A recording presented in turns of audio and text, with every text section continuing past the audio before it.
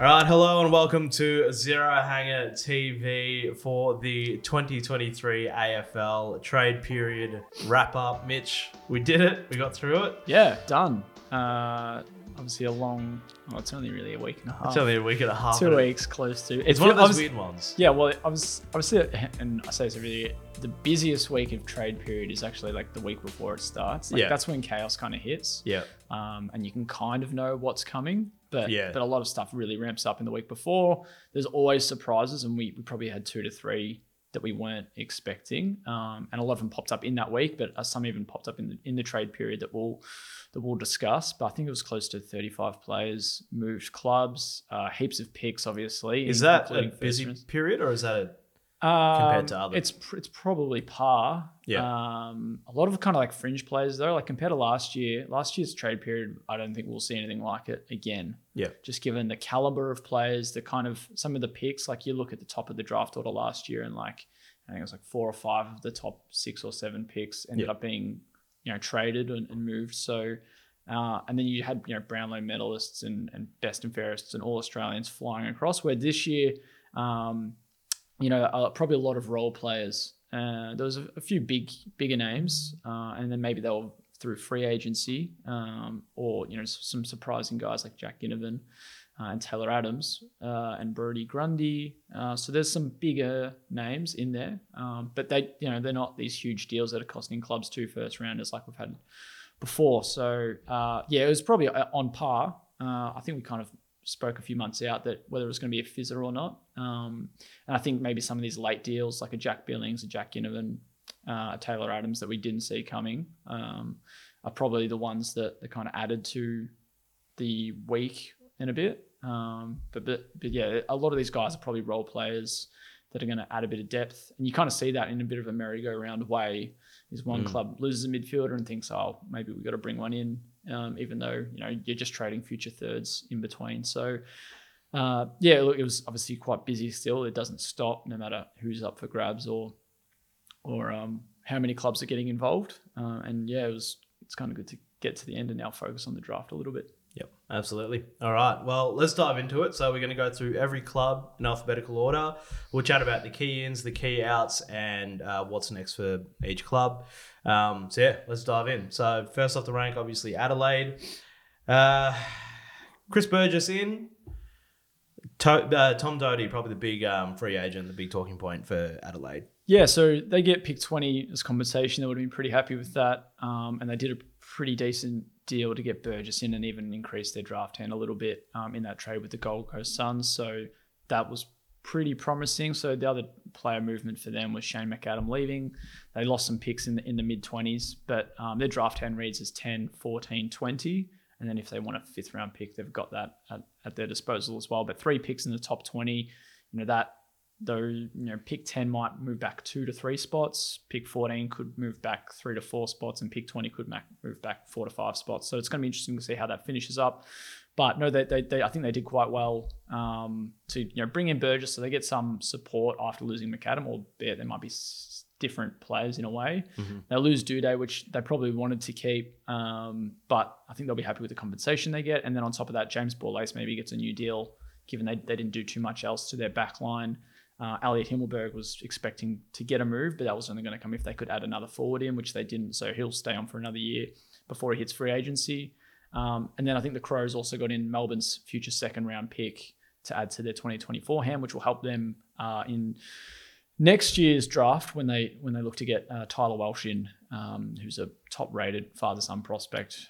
So they'll be looking to move a few picks around potentially before next year gets underway over the coming weeks. Yeah, so not the biggest names coming in. I have them as a rise up next year to sort of rise up a few spots on the ladder just based on how they went this year, and obviously lost those close ones. They could have been playing finals. So interesting one from Adelaide. Anything else to add on to? No, I'm with you. I think that they're one of the clubs that should be coming on the up. But at the same time, there's probably half a dozen of the clubs that finished in the bottom 10 that really should be coming up quite strong, whether it's off the back of this trade period or off the back of what we already saw from the season. And they were obviously quite unfortunate not to make finals. So have they improved their list? I don't think so going off their trade plans, but from the, I guess, line that they were already moving on with a young core group was pretty. It should have them in good stead still. There was that frantic 48 hours where they could have got Clayton Oliver, and that would have been quite different. But no, they'll be quite happy, I think, with the outcome of their trade period. Sets them up well for both this year and next year's drafts. And yes, they're a top 8 contender next year as well. So they're like I said, they're in good stead. Yeah, absolutely. That 48 hours where they almost took Clary, I think, aged me about 10 years. So, all right. So moving on to Brisbane. So key-ins, Tom Doty, obviously, Brandon Ryan, key outs, Tom Fullerton, over to the Ds, and Jack Unston. Yeah, so they moved on a fair few picks. They were a pretty busy club, Brisbane, in the end, just with some deals here and there, but most of it kind of centered around key position assets. So as you mentioned, Tom Doody in for nothing is a big tick for them. Yeah. Big win. He obviously had some good interest from Victoria, and being a Victorian, that's a big coup for them. Just given they're managing to pull a guy who's already interstate into a new state that's not his home. So that's great for him. The Brandon Ryan one was a bit of a shock. Obviously, the Gunston trade request came in, less than a week out from the deadline. So that kind of would have, I think, blindsided all parties involved. And the Lions were smart to kind of just push for Ryan very quickly. They had kind of mentioned they had an eye on him, ahead of this year's mid-season draft. They didn't have a pick for that count, so they might have looked for him then. But when Gunston wants to leave and you've got Tom Fullerton gone, then the Ducks kind of lined up quite nicely. And yeah, I think they get in a really good, cheap, tall forward who can also ruck. He's going to be behind the likes of McInerney, Danaher, Hipwood, and Fort. But there's going to be opportunities for him for sure, I think, at some point next year. He had some good stints across his 3 games. It was really 2.5 games for the Hawks, including 3 goals against Collingwood in round 21. So that's an interesting one. Obviously the Gunston one, couldn't really see that one coming late into the piece, but he got his wish to go back to Hawthorn. It's obviously a bit of a blow for Brisbane given their plans, but they've done well to get Ryan in, and as mentioned, Duday at the other end of the field is going to be quite nice. When they've already got Andrews and Payne and Gardner and Lester, and they found that McAdam replacement, so that's good. And Fullerton, look, they were pretty open to just parting with him. He didn't really get a look this year. He's kind of in that role will kind of be taken up by Ryan, and he'll have to fight for the spot that Fullerton couldn't quite get either, but. Melbourne do quite well in that, and we'll speak on their trade plans in a little bit. But quite a balanced one for Brisbane. I think they'll be happy with not having to give up all that much, and still kind of balancing out their list nicely after finishing in a grand final. The one that probably isn't mentioned is Devon Robertson, and retaining him on a new deal and not losing him to West Coast. So really strengthened their depth. Get a new starter in Tom Doody. That's very nice for the Lions, I think.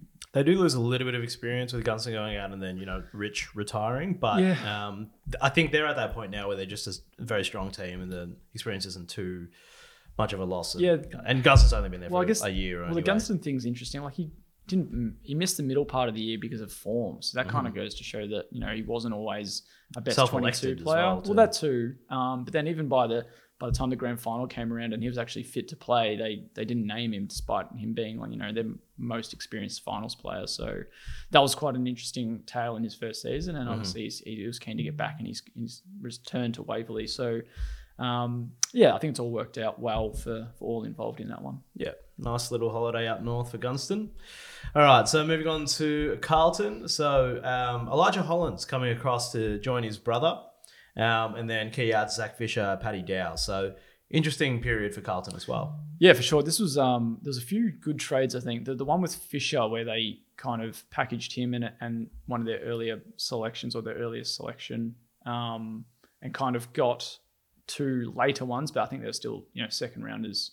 Or that was a really even deal. I couldn't really figure out who won it, and then I think you kind of just get to the point that it was just a win-win deal all up. North got the player they wanted and got a decent pick back, gave up a couple extra draft picks that they probably might not need given they've got 5 first rounders and now one of them being that Blues one. So that was a really good deal, I think, for both parties. The one that used the term fleeced gets used a fair bit. I think they did really well to get Elijah Hollands for what they did. It was pretty much some straight pick swaps. They might have moved a couple of spots in, but for a player who was a top 10 draft selection 3 years ago, hasn't gotten a great run. He was one of the Suns' best performers in their grand final win over Werribee in the VFL. They've done very well. I think the Blues they don't really have to steady anything, but just to get their business done. Allow Fisher and Dow to both leave, did okay in what they got for both of those guys, and then also do quite well with the Hollands deal. Works in their favour nicely.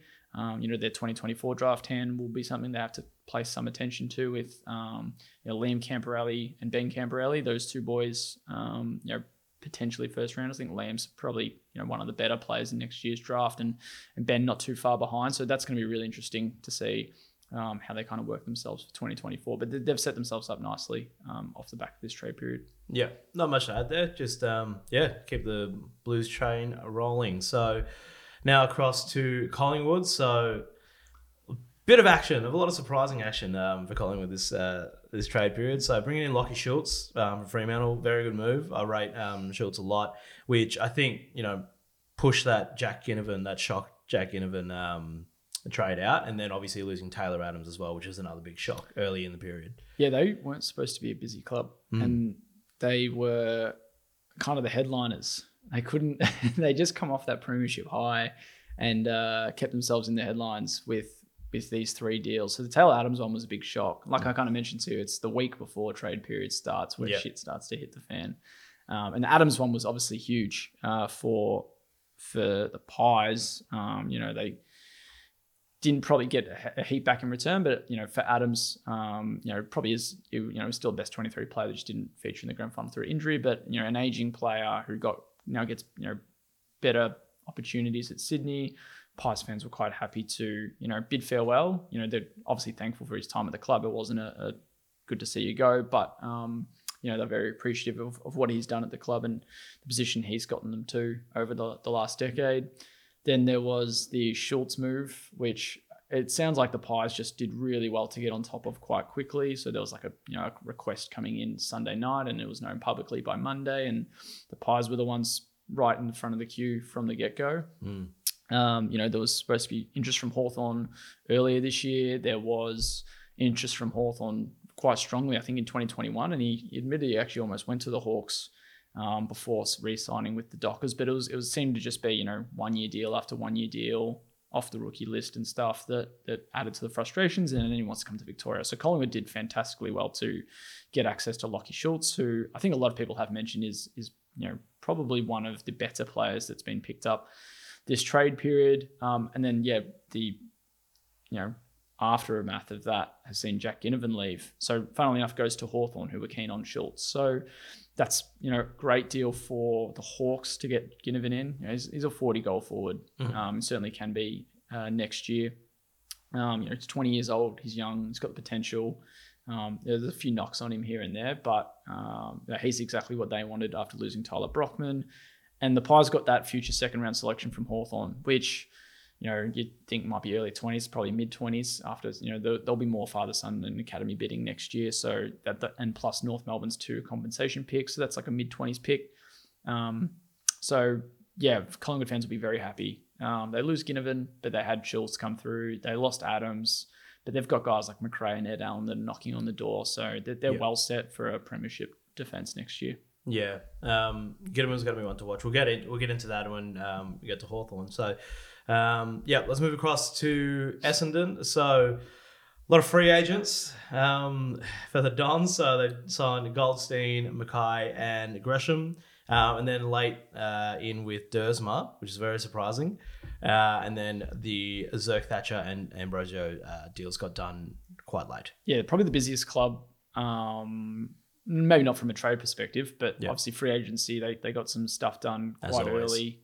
Yeah, first day of trade period, they got their free agency business all lined up nice and quickly. So Goldstein and Mackay joined quite early, and they eventually got Gresham done.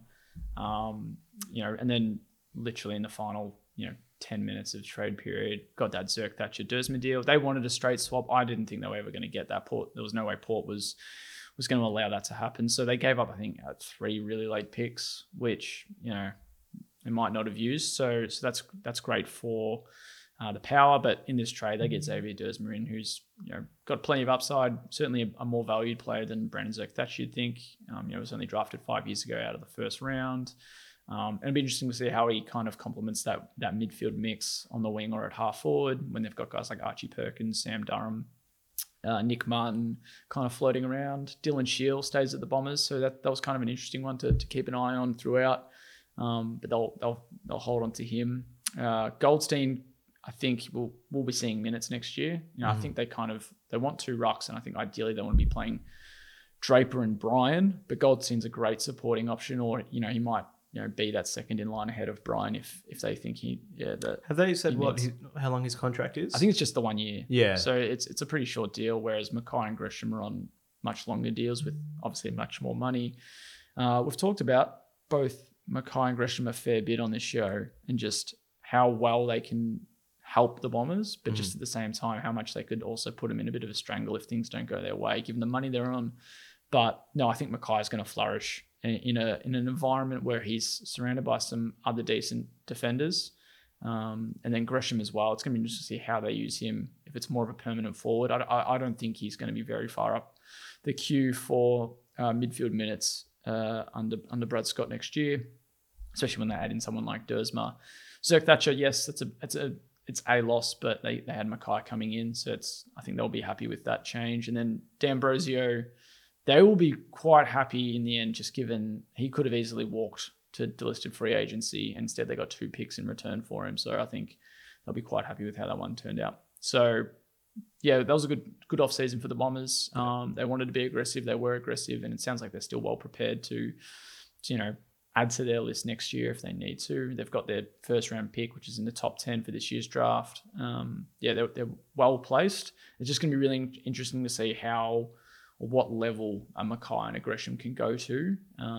If they do hit their potential, then it's going to bode very well for the Bombers. Yeah, classic Essendon off season. I think they sign a lot of big names and then see how it all plays out. And last off season for Dodoro. Yeah, he'll be floating around a little bit, but Matt Rosa kind of takes the keys now. Yeah. He'll be still helping, advising, mentoring in a way. He's the longest serving list manager around. He's got and the most famous, plenty, I think. He is. I think he's a face that kind of drives clicks for a lot of people, and you either love him or you hate him. And that's even Bombers supporters as well. Like Bombers supporters either love him or hate him.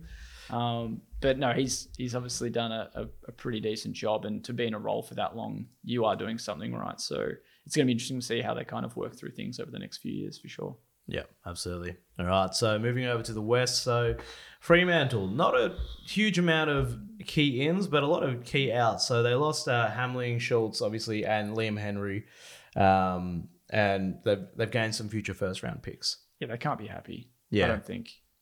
You look at the future firsts, and that's great having 3 for next year, but they can't be happy with how well they finished last year to then trade their future first, bomb out this year, not have that pick, and not have access to the draft, until, I think they enter at pick 34. They've got, 4 picks between 34 and 64, so they'll have some access. They could trade up in the draft. And a few of those picks, given that a lot of them are behind, a lot of the Gold Coast Suns picks, which will kind of get dissolved, so they will move up a little bit already.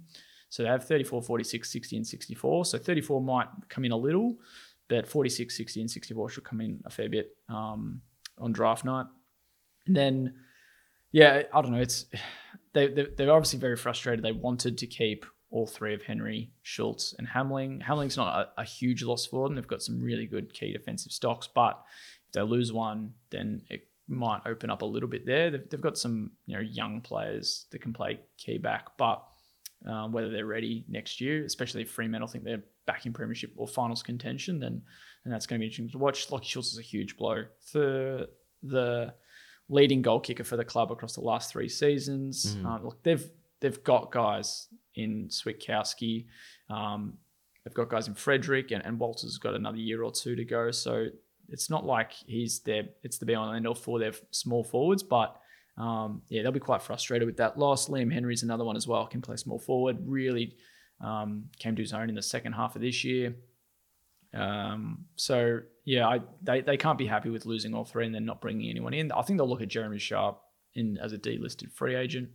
They haven't really said they're looking at him yet, but I think given, if they want to add to their list and someone they were after last year, he'll certainly be one on their radar, I believe. But yeah, 3 first-round picks for next year. So one's Collingwood's and one's Port's, and the other one's their own. So best case scenario, Port kind of bomb out like they did last year. I don't see the Pies falling out of the top 8, but if they finish in the the bottom half of the 8, that's great. And then Freo, that it's kind of how the draft works. If you finish low, then you've got a great pick, and if you finish high, then you're playing great footy. So it sets them up for maybe a move for someone like Logan McDonald. If they want to go for a Tim English and they have to trade for him in the end, he is a free agent next year, but they can force into a trade, then they might have the stock to do that. And then on top of that, if they lose Sean Darcy, they'll add to that draft, and he's a free agent as well, but albeit likely restricted. So they'll have a fair bit to use next year. They don't have draft access this year though, so that's going to be quite frustrating for them. But like I said, they can trade a few picks to get to the front of the queue or get up a little bit, but they might be a bit quieter on come the draft. But I didn't think that their issues this year were solely list related, but the fact that they didn't add anyone and they lost those 3 is quite quite disappointing. I don't know. I feel like if they finished where they did in 23 last year, then a lot of people would have expected them to do really well like they did last year this year. So they kind of took a step back, but maybe last year was maybe a bit of an overachieving year. They've got a great list. Yeah. And it's young and it's emerging. The spine's good. Yeah. And they're well placed. If they lose someone like Sean Darcy, they'll get heaps in return. Yeah. And they can move Luke Jackson to that first string ruck role. Or if they keep him, then they've got the best ruck pair going forward for the next umpteen years when they sign Darcy. So yeah, that'll be good for them. But yeah, I think this offseason certainly hurt. They wouldn't have seen the Schultz stuff coming. They did okay, I think, to get Collingwood's future first round. Really the Pies, all they have to do is finish, below first, and Freo kind of get a win, given they didn't get their first round for this year in, so that's okay. I can't see the Freo being very happy with how this year unfolded for them. Yeah. All right. So moving over to Geelong, another sort of quiet on the ins front, but obviously the big name for them, the key out is Asava Radigaleo, which got done late-ish as well. Yeah, I think a lot of people thought it was going to go right down to the wire. It got done a couple hours out from the deadline, and the Cats... Well, they knocked back the first offer, didn't they? Well, yeah, I think pick 25 was offered. A lot of people thought it was overs for Radigaleo. Geelong seemed to think it was well under. So they got pick 76 and 94 back, so an actual fifth round. 94. It was the only fifth round pick that was traded the whole trade period. The 25 is a great get for them. They'll be pretty happy with that. They wanted to keep Radigaleo, obviously, but they've got plenty of key defenders that I think they can work with. And he wasn't always a best 23 player this year as well, mind you.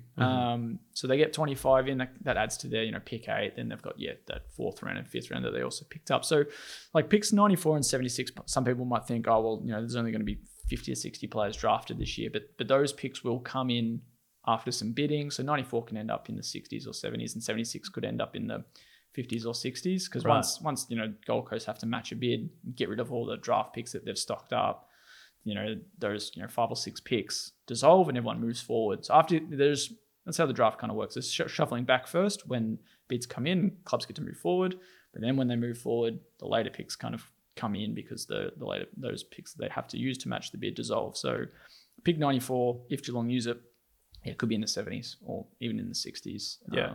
There you go. I didn't know that's how it worked. Well, yeah, because that's kind of. I was thinking that I might be able to get a game. I might be able to get drafted at 94. There'd be a good chance if there's 94 players picked. That's the thing. It could be the only fifth round selection that's used. Given there might be some clubs with enough list spots that they want to draft 5, 6 players if they've got one in each round. But yeah, like I said, they knew that the Radigaleo was going to leave. They got a pretty decent return. I think they can only be happy. Yeah, didn't bring anyone in, but they're backing in their list, which is going to be interesting. Yep. Yeah. All right. So moving over to the Gold Coast. So a lot of A lot of outs. They lost Mabio Chol, Chris Burgess, Elijah Hollins, obviously, and then just picks in return. Yeah, interesting one. Obviously, a key play for them was getting rid of pick 4, which ended up being pick 5, and then they split what they got from that into, I think it was, they got pick like 11 and pick 17/18. They moved those picks on quite nicely, so split the middle selection. Or the earliest selection, into more later picks, like second and third round picks. They moved that, late first round pick to North Melbourne and got North's, future first round pick. So that kind of broke even a little bit, but it just means they have picks for next year, a nice pick for next year. So that pick, along with their own first rounder and the Western Bulldogs first rounder, sets them up with 3 opening round picks for 2024. So they're set now for those academy kids. They've got heaps of points. It's unless the bids come in really early for all 3. Like if Walter goes at pick 2, Reed goes at pick 6, and Rogers goes at pick 10, it's going to cost them a fair bit. But I think they've got close to 4,000 draft points. Yep. And it can go into deficit or they can trade back in. Will Graham's the other one that might get a bid, but that might come quite late into the draft or via the rookie draft afterwards. So, yeah, look, they did what they needed to from a draft perspective. They might have lost, some... They probably would have only gained points from doing the trades for, Hollins and Scholl and Burgess. But, overall, I think, they were concerned with the idea of losing those 3 guys. I think Hollins is going to bite them in the butt a little bit. But their midfield's so good already with kind of the emerging names they've got through. Plus, Jake Rogers will add to that midfield in time. Next year, they'll get Leonardo Lombard, who's one of the top-rated midfielders. So that they've kind of got a decent succession plan and by the time Matt Rowell's hitting his peak, and by Noah Anderson's probably already hitting that, given the year he had. But by the time these guys are 26, 27, they've got these really good young midfielders also ready to go and chomping at the bit. So that's going to be interesting. Burgess, I guess they were happy to lose along with Chol. I think it does open them up a little bit too much. They also got rid of McLaughlin. So they got rid of the two best VFL forwards for not a lot in return. They also lose Mabio Chol, who kicked 44 goals in the AFL last year. So they're obviously relying a heap on Ben King next year, hoping he stays fit. And then on top of that, hoping he re-signs, because if he doesn't, then really it's all just going to be placed on Jed Walter, who's going to be, in his first year next year. Yeah. Like Levi Casbolt's there, but he's not going to be around forever. And if Ben King leaves, then all they've got is Walter for a list that where everywhere else across the ground is really at a competing level and a win now level. So it's going to be interesting to see how their forward line kind of stacks up over the next few years. And and the King is the big one. He's going to have some stupid offers come his way next year. And if they can somehow retain him, I think that's the difference, because they go from a forward line that has a lot of pieces, decent pieces around King to, all of a sudden it's just Walter potentially, who is one of the best key forwards we've had come through the draft in some time. But in saying that, he's a first year player next year, and potentially a required player at AFL level, which is going to be interesting. He's one of the most ready-made prospects in this year's count, but you can only do so much when you're a first year player. I mean, I think sitting where they're at with Damien Hardwick coming in, they look like they're at a pretty optimistic point at their development. They do have to be. But I think things will work out quite well, and they're among those, I think, half dozen clubs we mentioned earlier that didn't finish in the top 8 that certainly could next year. Yeah, absolutely. All right, well, that's a good look in. So let's move over to the Giants. So again, similar to Geelong, not a whole lot of movement. They just lose Matt Flynn to free agency. He's gone over to West Coast, and they got pick 43 as compensation. Yeah, it was a quiet period for them, and that move happened, I think, day 1 or in the first week of free agency, or day 1 of free agency. Pick 43 was nice compensation for a player that they definitely didn't need, and they re-signed Braden Pruce, so he'll support Kieran Briggs, and they got Madden as well as that third string ruckman, so they're all fine on the ruck front. Happy to deal Matt Flynn away. It doesn't look like he was going to get offered a new deal anyway, or it was between him and Pruce, so that's good for them. Added to their draft hand nicely. It sounds like they'll sign Orazio Fantasia as a maybe delisted free agent or rookie draft signing, so that'll add to their forward line, a bit of pace. Interesting to see how deep forward he'll play. Like, they've got Bedford and Daniels who they can, play at half forward and up the ground. But Orazio Fantasia used to play backline a little bit and could, play up on the wing maybe. So he'll offer some leg speed if he can stay fit. That'll be great. They wanted Elliot Himmelberg, didn't get him. It was funny, when they asked, they said that they were interested in him probably midway through the year. So I wonder if it was part of, re-signing Harry to a long-term deal was, hey, we'll try and get your brother to the club as well, just to kind of keep you here. But it hasn't been the case, obviously. Like Harry re-signed, and obviously Elliot was hopeful of getting over, but Adelaide needed to bring in another forward, and that didn't quite come to be. So yeah, a quiet one for GWS, but they have 2 first-rounders for this year. One of them quite early, but given it was Richmond's pick, so they're well set up to go to the draft again. Mm-hmm. Probably can't make a their play list is in a good spot as well anyway. Yeah, they made a prelim. They could make a play for pick 1. I don't think they have enough, just given that how well they finished this year. Like that first round pick just falls quite back in the draft, and Richmond obviously played quite poorly, so they've kind of got that top 6-7 pick and a later first round pick, which combined with their future first probably isn't enough for pick 1. But if they did bomb out a little bit, then they would have had maybe 2 top 6 or 7 picks along with their future first, and that might have done it. So yeah, we'll see how they go at the draft. It's going to be quite interesting. Yeah, quite one for the Giants. Moving over to the Hawks, who were quite busy. Probably one of the busier ones. So obviously, we spoke about before, Ginnivan coming in, massive. D'Ambrosio, Chol, and Gunston returning, and then key out Tyler Brockman, which is a big one, Brandon Ryan, and Kajitsky as well. Yeah, so 6 of those 7 guys were done on deadline day. It was a busy day for Mark McKenzie.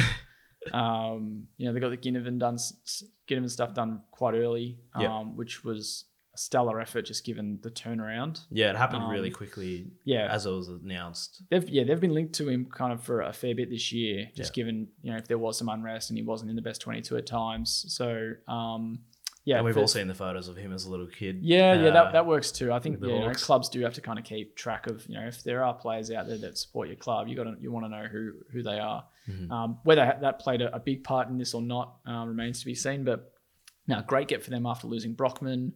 They gave up a future second. They did that last year for someone like Josh Weddle, and it's paid off. So that they'll be very happy with bringing him in. And as mentioned earlier, he could be kicking 40+ goals next year if he's getting a good look at it. And then again, one of those clubs that can really be pushing for a top 8 return.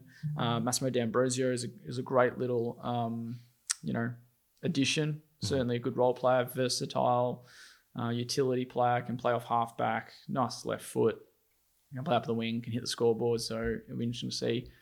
He's probably not a best 22 player for them, but I think he can certainly press his case to be. Marbio Chol will partner with Mitch Lewis, and then Jack Gunston's in there as well. So what that means for Fergus Green's going to be interesting. Like they lose Kajitsky and they lose Brandon Ryan, but they get Gunston and Chol, and Gunston's 31, 32 years of age. So, does Fergus Green get a new deal? I'd like to hope so. I do like Fergus Green. Probably just didn't have the season he had hoped for in his return. It was very busy. They lose Brockman, probably wanted to keep him, but they get Ginnivan, that's a tick. They lose Ryan, but they got Gunston. I don't really see that as a win for them, but it was just business that had to be done. Chol's in though, and that was kind of a part of a deal that I think what worked in with Brisbane for the Ryan deal. So they kind of did okay out of that. And then Kajitsky, they got a top 50 pick for, which I think is a pretty decent return. So they'll be happy. Added some nice pieces. Probably I don't think Chol's the player that they would really want, but they do need some support for Mitch Lewis. Yeah. Next year's going to be interesting. There's some good key forwards up for grabs, and I think they'll have a fair bit of coin saved for some of those targets. Yeah. Given this trade period, I'm now sort of expecting them to push further next year than I probably was beforehand.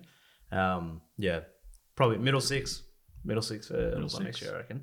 All right, moving over to the Ds, who were also quite busy. So Shane McAdam came over from Adelaide. We got Tom Fullerton, Jack Billings, which is pretty surprising. And then we traded up to pick 11. And then James Jordan, we lose. So I keep saying we, but I'm a D supporter. Fred to Sydney, Harms and Brody Grundy also go to Sydney. Harms to Western Bulldogs. I think they might have wanted to get more from the Grundy deal. Like they gave up, I think it was a pick in the mid-20s last year to Collingwood, but what they got from Sydney, they moved on to get McAdam and Fullerton in. So Fullerton isn't a like-for-like replacement, but he's a player that actually can play forward as much as he can play ruck, which is something that they tested Grundy with, and it probably just didn't work. Yep. I like the Fullerton pickup. I think he's going to be quite handy for them if he gets a look, or at least he'll press his case quite nicely at VFL level. Shane McAdam should be a starting forward for them. I'm a big fan, and you lose your kind of chances when you get Rochelle and Rankin ahead of you. That's fair enough, and he can offer a fair bit. He's 28 though, so he's in the peak of his time. So they're not going to get a whole lot of juice to squeeze. But if they're in a premiership window again, if they're competing again, he can be a nice difference maker in that attacking third.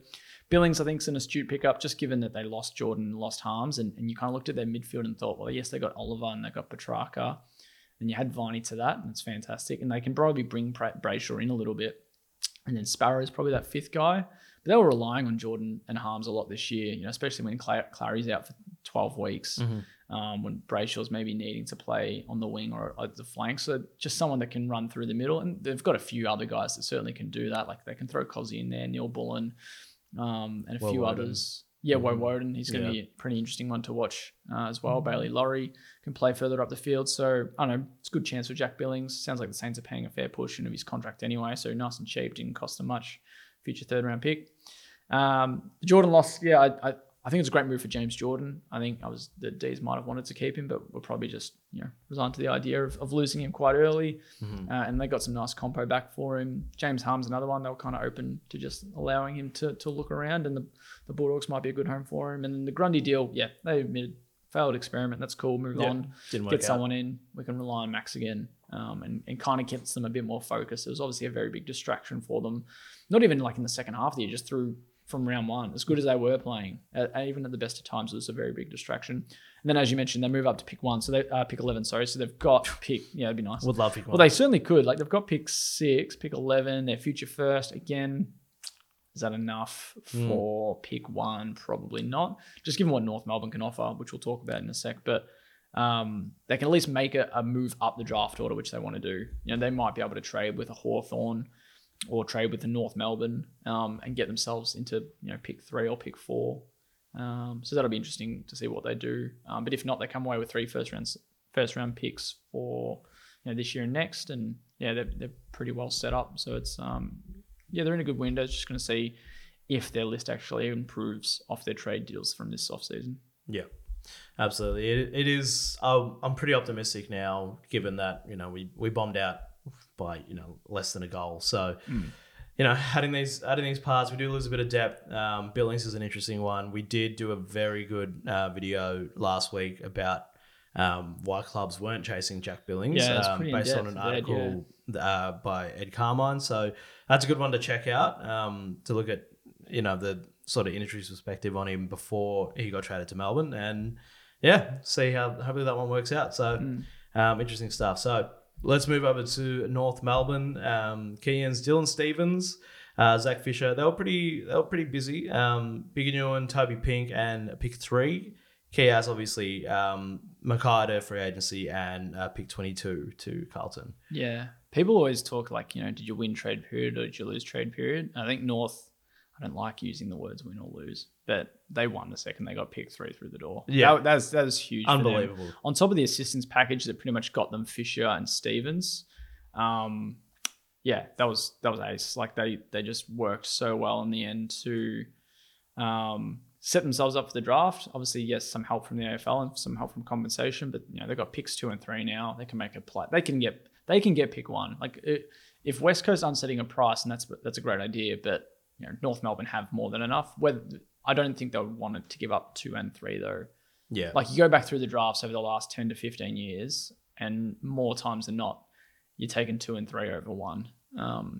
Sometimes you'll get a bust at 2 or 3, but there's a very good chance that the combination of 2 players in the top 3 is a lot better than the guy that went ahead of them. It doesn't happen very often. Like you look at 2018 is a good one. Like, would you take Anderson Real or no? That was so. Would you take Sam Walsh or would you take Lukosius and Rankin? Yeah. Like, that's 3 really great players, and I think you take the 2 guys the Suns picked up. There's not a lot that really work out well for the club.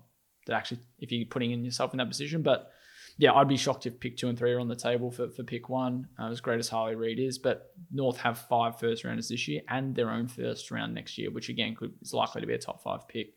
So they have more than enough to satisfy West Coast. It's just a matter of how much they want to give up. But yeah, the player as well, Dylan Stephens is going to be really good. Top 5 or 6 pick, from 4 years ago. Mm-hmm. Zach Fisher's a great player who's shown his versatility this year and just couldn't get a look in. Big and Ewan, I'm not really sure about. Maybe it's just some defensive coverage or ruck coverage with a player who might have some upside and didn't really cost them much.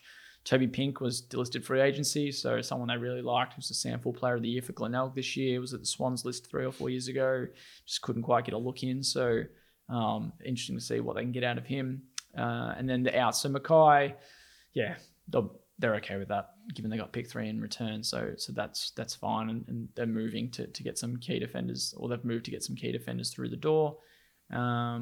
And yeah, they set themselves up with 5 first rounders. They're flying. They've got like 8,000 points in draft points. Not that it's a huge deal for them, because they're not really matching bids or getting father son guys in the door, but just sets them up nicely. So picks 2, 3, 15, 17, 18, and a third rounder and a fourth rounder to come as well. So yeah, no, they'll be very happy with the outcome of the off season. Yeah, interesting one to watch. I still need to know how those herbs and spices work out for compensation down at AFL House. It's one of the mysteries of the universe. All right, so moving over to Port Adelaide, who are also very busy, and they were busy late. So key ins, Ivan Soldo from Richmond, Jordan Sweet, Asava Radigaleo, obviously pick 25, and then key outs, Dersma, Fantasia, and future first round. So yeah, well, the key pick 25 was technically in and out, so they got it in, right. But like, to be fair, they moved to get it in using their future first round, and then used it to get Radigalea. Mm-hmm. So that was just one of the kind of, they had to make a lot of moves before they could actually make the moves they wanted to.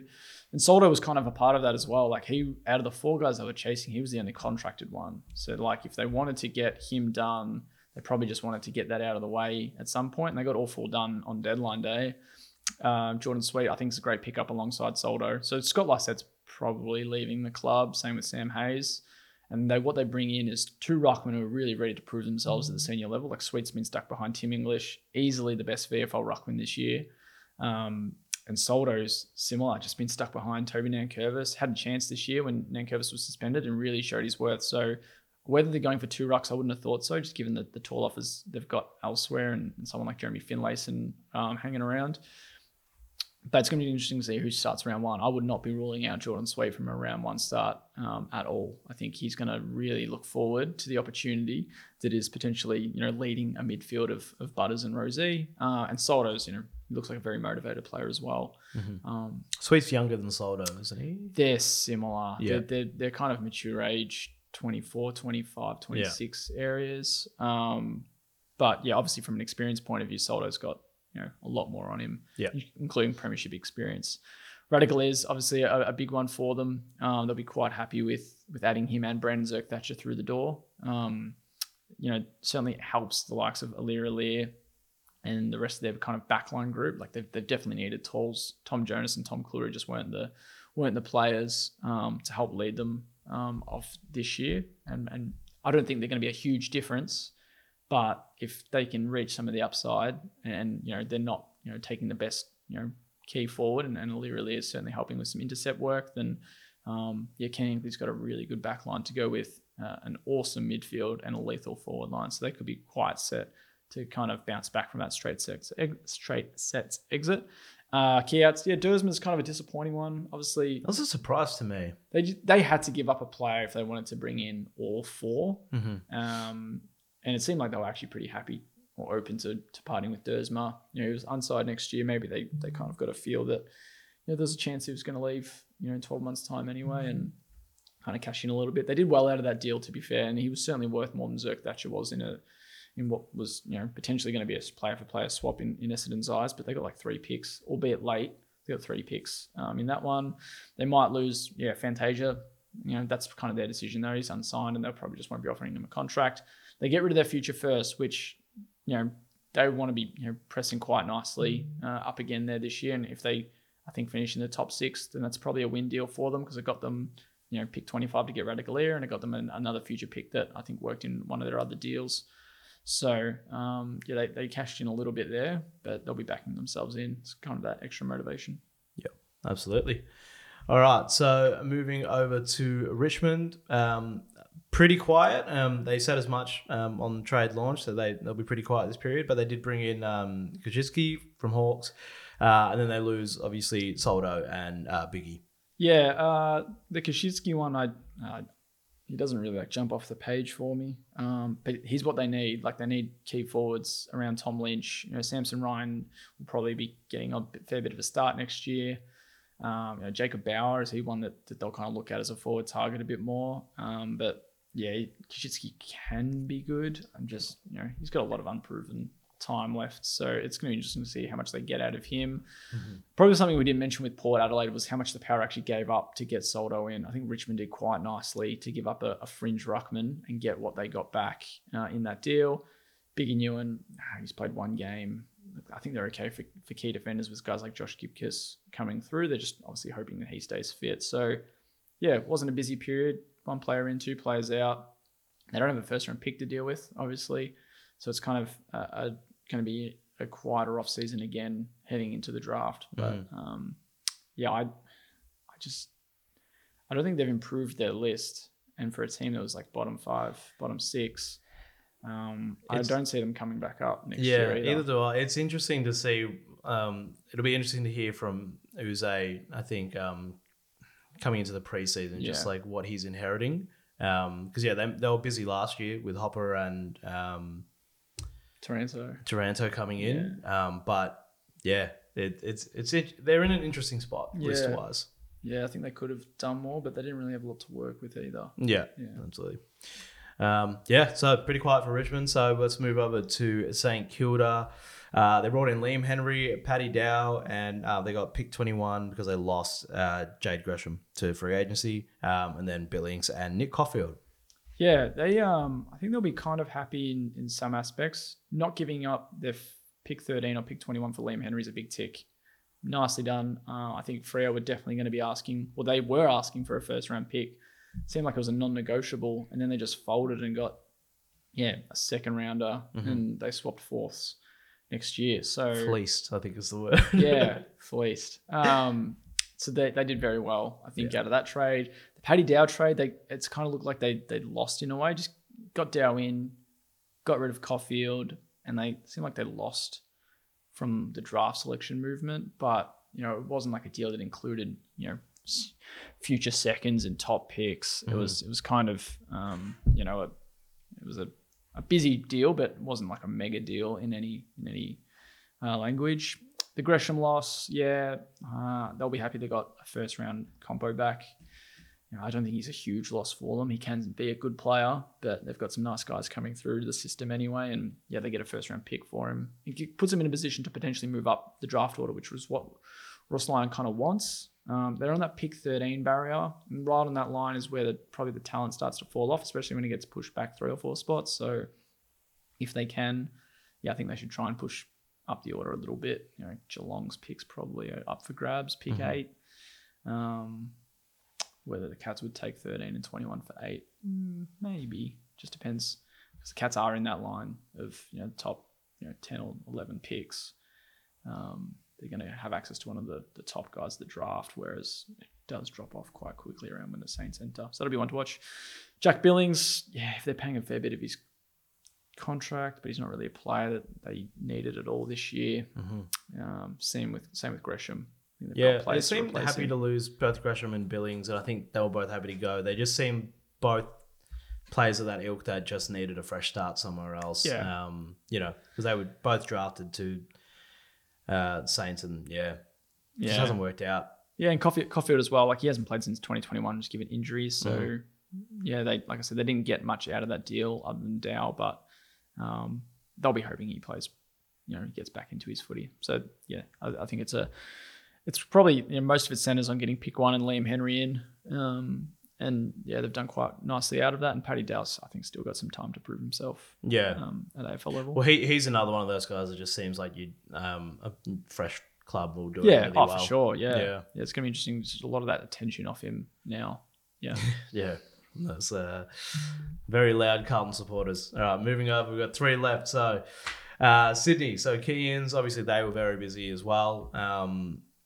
It's not a bad list, the ins that they've got. So they brought in Jordan, Hamling, Taylor Adams, Brody Grundy, and then key out Dylan Stevens. I think they've done fairly well there. Yeah. Again, don't want to use the winners, losers thing, but big winners.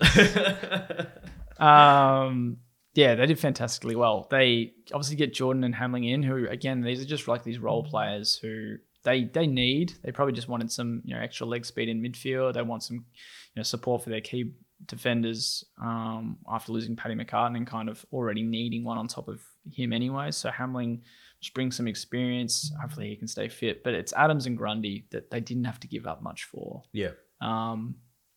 We kind of mentioned throughout the year that they really needed that in under midfielder that Adam, and that's something that Adams can be. Like we spoke about, I think like a Jack Graham.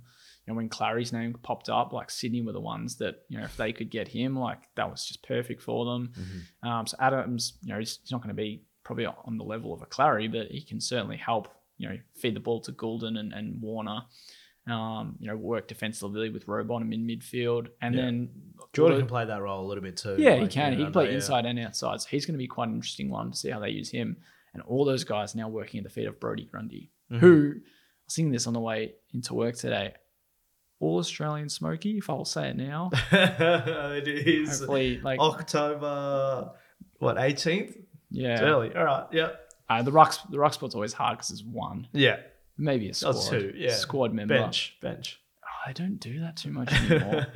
Maybe a squad. But I honestly think that he could, he could be back to his best. Yeah. In the right, just in the Playing right environment. week. In the right environment is obviously what he needs to be in. And he had some great performances for Melbourne this year. Some when Gorn was out. So...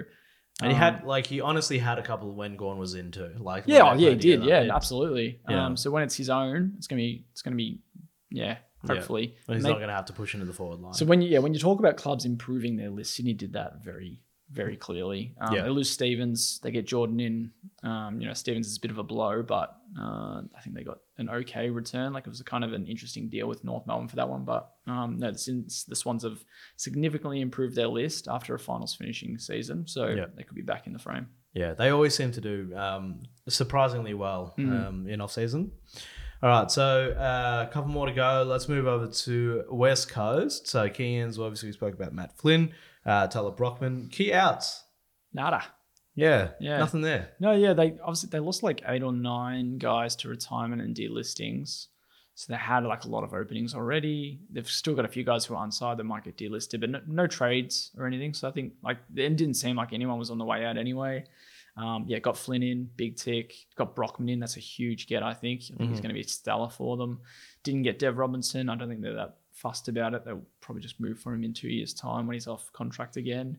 But all focus is now on pick one. Like it seemed pretty obvious over the last maybe few days that pick one wasn't getting traded this week, and maybe it could be next week or on draft night. I've said all season that they should be trading pick one. It's not just like the Harley Reid's a Victorian thing. It's the speed up your rebuild. They did it last year. They split their picks. They got Hewitt and Jimby in, and it worked really well for them over the year we saw. And just do it again. Like it doesn't have to be local kids. Like you can still probably get Dan Curtin in with a trade that splits pick one, but it's just about getting more than one player. Like Reid's great. He's going to be a poster boy for wherever he goes. Mm-hmm. And I do believe he'll live up to expectations. Like he's a superstar. He's everywhere at the moment. But like it's going to be like when I say expectations, I'm not saying he's just going to win like 3 Brownlows like everyone's kind of calling him. But like he is just one of the more talented all-round draft prospects we've had come through in the last decade. Yeah. And it just looks like he'll fit in really well at an experience level as early as next year. But I just think just split your pick. Bring in 3 to 4 guys. If you can get North Melbourne's pick 3, maybe it's their future first, and you wait an extra year and you bank a couple of first round picks next year, and you try and get another one of their first rounders, like pick 14 or 15 or whatever it is now, and just get in some good talent. or they get North's future in and then maybe trade that and getting back into the queue with Hawthorn or something. So they've got a lot they can work with. And if they do trade pick one, they're going to get a pretty decent offer in return, which is all they're waiting for. They're not setting a price. They just want offers to come their way. And if one, tickles their fancy, then they'll jump at it. But they want to be blown out of the water. It's not just going to be that could work. They want to be blown out of the water. And there's only one club that can do that. And that's North Melbourne. Yep. Now that we're past the player movement phase, like if there's only one club with picks, it's North Melbourne. So really the business for them starts now and seeing what happens with pick one. Yeah. Very interesting. All right, so moving on to the final team, a Western Bulldogs. So key ins, James Harms, Nick Caulfield, pick 5, key outs, Jordan Sweet, and pick 11. So I like the Harms. Yeah, I like the Harms pickup. They like delisted Toby McLean. They've got guys like McNeil or Vandermeer or some of the other guys. Losing Dunkley last year. Yeah, they kind of just have these guys that still float through midfield. Even as good as their midfield group is, they still have these guys that are probably those bottom 6 or so players, or even maybe, are only playing because other players are injured. So Harms is a player that is reliable. I think he's not, winning your games, but if you just need someone to go to 2 to 3 centre bounces here and there, or just body on a opposing midfielder that's kind of getting a lot of the ball, he can do that. Nick Caulfield, I'd like to think he's got his best footy still ahead of him. Can be a nice medium-sized defender and will work well alongside the likes of Bailey Dale and Caleb Daniel. And then they get themselves pretty early into the draft. They traded away the right picks, like the future first round pick could bite them on the ass, but if they believe they're making their way straight back up the ladder, that should work out quite nicely for them because they get an early draft selection in pick 5 anyway. So maybe it's a Nick Watson. I don't think Dersman would be available. And maybe it's a midfield like a Riley Sanders because they definitely don't need any key position guys. And then, then they get Jordan Croft in anyway, who's a key forward as a father-son. So that's why they had to clear out those kind of that later first round pick from Brisbane. So they've done quite well to kind of get themselves nicely positioned for the draft. They've got a contending list. It's just underperforming. They lose Jordan Sweet, who they didn't really rely on this year. They've got Tim English and Rory Lobb. They'll probably add a ruckman, whether that's through the draft or through other means. But they'll probably need someone that like Sweet, has maybe some experience, like a Scott Lysett, Sam Hayes type. But yeah, it's an all right window for them. They did what they needed to, I guess. They got the Sweet deal done, got an okay pick back, got Caulfield through the door, added some midfield depth, swapped their draft picks around, so now that they can get someone else ahead of Jordan Croft in the draft. So it's all good. Yeah. So it should be challenging for finals again next year. To me, they just have the most confusing list. I feel like they have 50 forwards and 50 midfielders, but I don't know. They're just an interesting one to me. So, for sure. So that is every team. Best performers from this year's trade period. Yeah, Sydney, pretty good. Yeah. I think North just did their business quite nicely. Any deal that they were kind of involved in, they just did well out of. They're probably the two that come to mind as far as the better performers. Hawthorn are going to be an interesting one.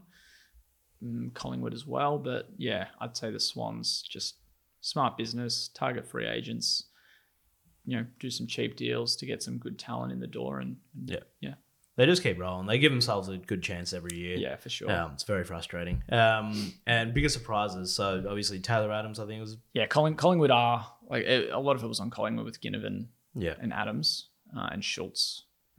Big surprises. Jack Gunston. Be really interesting to see if Hawthorn actually wanted Jack Gunston. He's not going to cost them much. They do lose Brandon Ryan, so if he does turn into the player they were hoping he does, then that's going to really hurt. It was mostly on Collingwood, just kind of the deals that they ended up being involved in. No one saw coming at all. So, yeah. Well. That's it. I think that wraps it up for trade period 2023. It's been a very long night. It's been a very long trade period. It has. But we finally got through it. So in terms of coverage on Zero Hanger, what's next? Well, yeah, so from Monday is technically still trades. It's just pick swapping. So that'll run till November 10th, I think. So there's picks that can get done. And it never ends. Yeah, it never ends. So that could involve, stuff like pick 1, Geelong's pick 8, so maybe some just minor deals that get clubs up the order or prepare for 2024. And then we've got the draft, obviously, in November 2021. So we'll have some live draft coverage. We'll have plenty coming. I think there's a mock draft even coming this week. Yep. Our first edition mock draft. So that'll be one to look out for. Obviously, there's always a heap happening, even though we're past trade period in the season itself. Yeah, absolutely. All right. Well, I think we better get to bed. Thank you, Mitch, for rolling through every trade, and thank you for watching. So don't forget, you can catch all the latest AFL news at zerohanger.com. Subscribe to the channel, follow us on all the socials, and we'll see you around.